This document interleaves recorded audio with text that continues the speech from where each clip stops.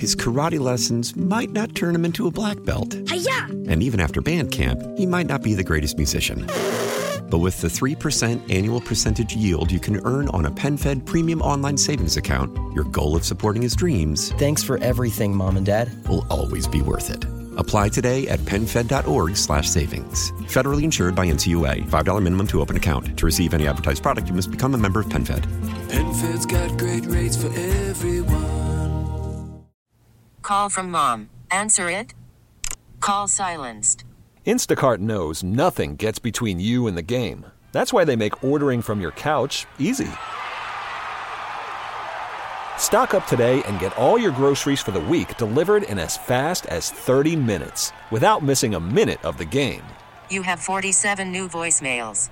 Download the app to get free delivery on your first 3 orders while supplies last.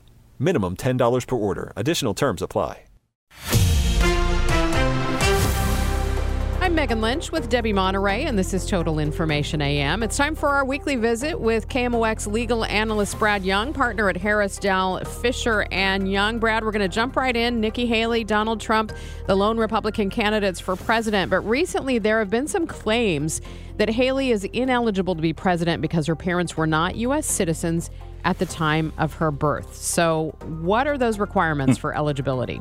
Well, good morning, Megan. First of all, under Article 2 of the Constitution, anyone who runs for president or becomes president has to be what's called a natural-born citizen. So the question becomes, what does a natural-born citizen mean? And appellate decisions have defined that as meaning that you are born on either U.S. soil or U.S. controlled soil. For example, John McCain, when he ran for president, he wasn't born in the United States, but he was born on a military base in Panama. So the question became, was he a natural-born citizen? And courts ruled, yes, he was. And so the issue with Nikki Haley is she a natural-born citizen? Her parents were both from India, but she was actually born in the United States, I believe in 1972 in South Carolina. So the myth that she's not a natural-born citizen is that she was born in the U.S., she's eligible to be president. Well, I can assure Donald Trump that having 2 parents who were not citizens when I was born in Chicago, I am a U.S. citizen, and I I have the paperwork to prove it.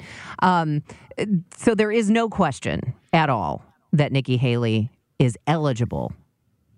None. There is no question whatsoever. All right. Moving on to the next topic, jury selection began on Monday in Michigan in the state's case against Jennifer Crumbley.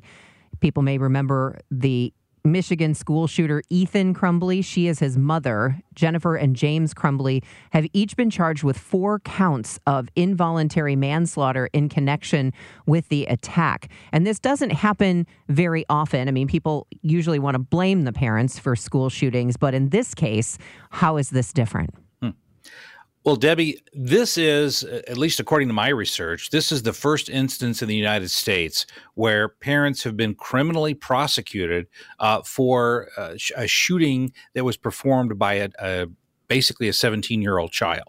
So, or 16, somewhere in that range. So the question becomes, can the parent be held criminally responsible? Again, never been done before. But both of the parents here, Debbie, are being charged with involuntary manslaughter. 3 things you've got to prove involuntary manslaughter: that your actions caused the death of another person, number 1. Number 2, you acted without regard to human life, or your acts were inherently dangerous. And 3, you knew or should have known that your actions endangered human life.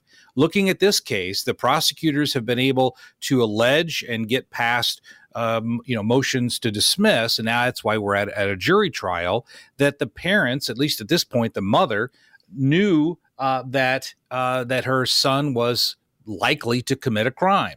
There's emails about him wanting to buy ammo, wanting to use the gun, wanting to harm others. There's artwork at school where he was threatening to do harm to other people with a gun. And there's emails from the mother to the son about, if you're going to buy ammo and you're going to use your gun, make sure that you don't get caught. So when you put all that together, prosecutors have been able to show that this is a plausible case of involuntary manslaughter. We'll see what the jury says, but at this point, this is groundbreaking because, in theory, this could be used in other cases where parents aren't monitoring the use of their children's firearms. Now, it doesn't stand for the proposition that any time a child has a firearm, the parents can be held liable. But in this instance, because of the other evidence that exists that they knew or should have known, this prosecution is moving forward. Brett, I think what's very interesting about this case is when the charges first came out, the parents had shared legal representation. And then as things developed, they are now being tried separately, which I'm sure for defendants is not a rare thing. But how are the cases possibly different for Jennifer and James Crumbley? That's a great question, Megan. One of the main defenses to involuntary manslaughter is that you are not the one who's at fault. Someone else is at fault. And so it's the blame shifting game. And that's the primary defense to involuntary manslaughter. So it's not hard here to envision that each of the parents are going to be pointing their legal fingers at the other parent and say, well, it wasn't my responsibility. I wasn't the one who endangered others. It was my husband or it was my wife. And so it really became functionally impossible to try them together because their primary defense to this is to blame the other parent. And at that point, it creates a conflict of interest and the trials had to be separated. On the topic of guns, Brad, we also have another interesting court case because a federal appeals court has ruled that Mexico can sue a group of U.S. gun makers and a distributor, claiming they are contributing significantly to a rise in gun violence in Mexico. I don't know of other cases where a foreign nation gets standing in a U.S. court. How unusual is this? It's very unusual, Debbie. And in this instance, it's also unusual in the context of federal law. Under federal law, it's called the Protection of Lawful Commerce in Arms Act. It was enacted over 2 decades ago, and it provides a shield, a liability shield, to gun manufacturers. And in this very case that was brought by Mexico, they're suing, for example, Smith & Wesson, they're suing Glock and Ruger, and among other gun manufacturers, alleging $10 billion in damages. This was initially dismissed about 1.5 years ago under this Federal Protection of Lawful Commerce in Arms Act.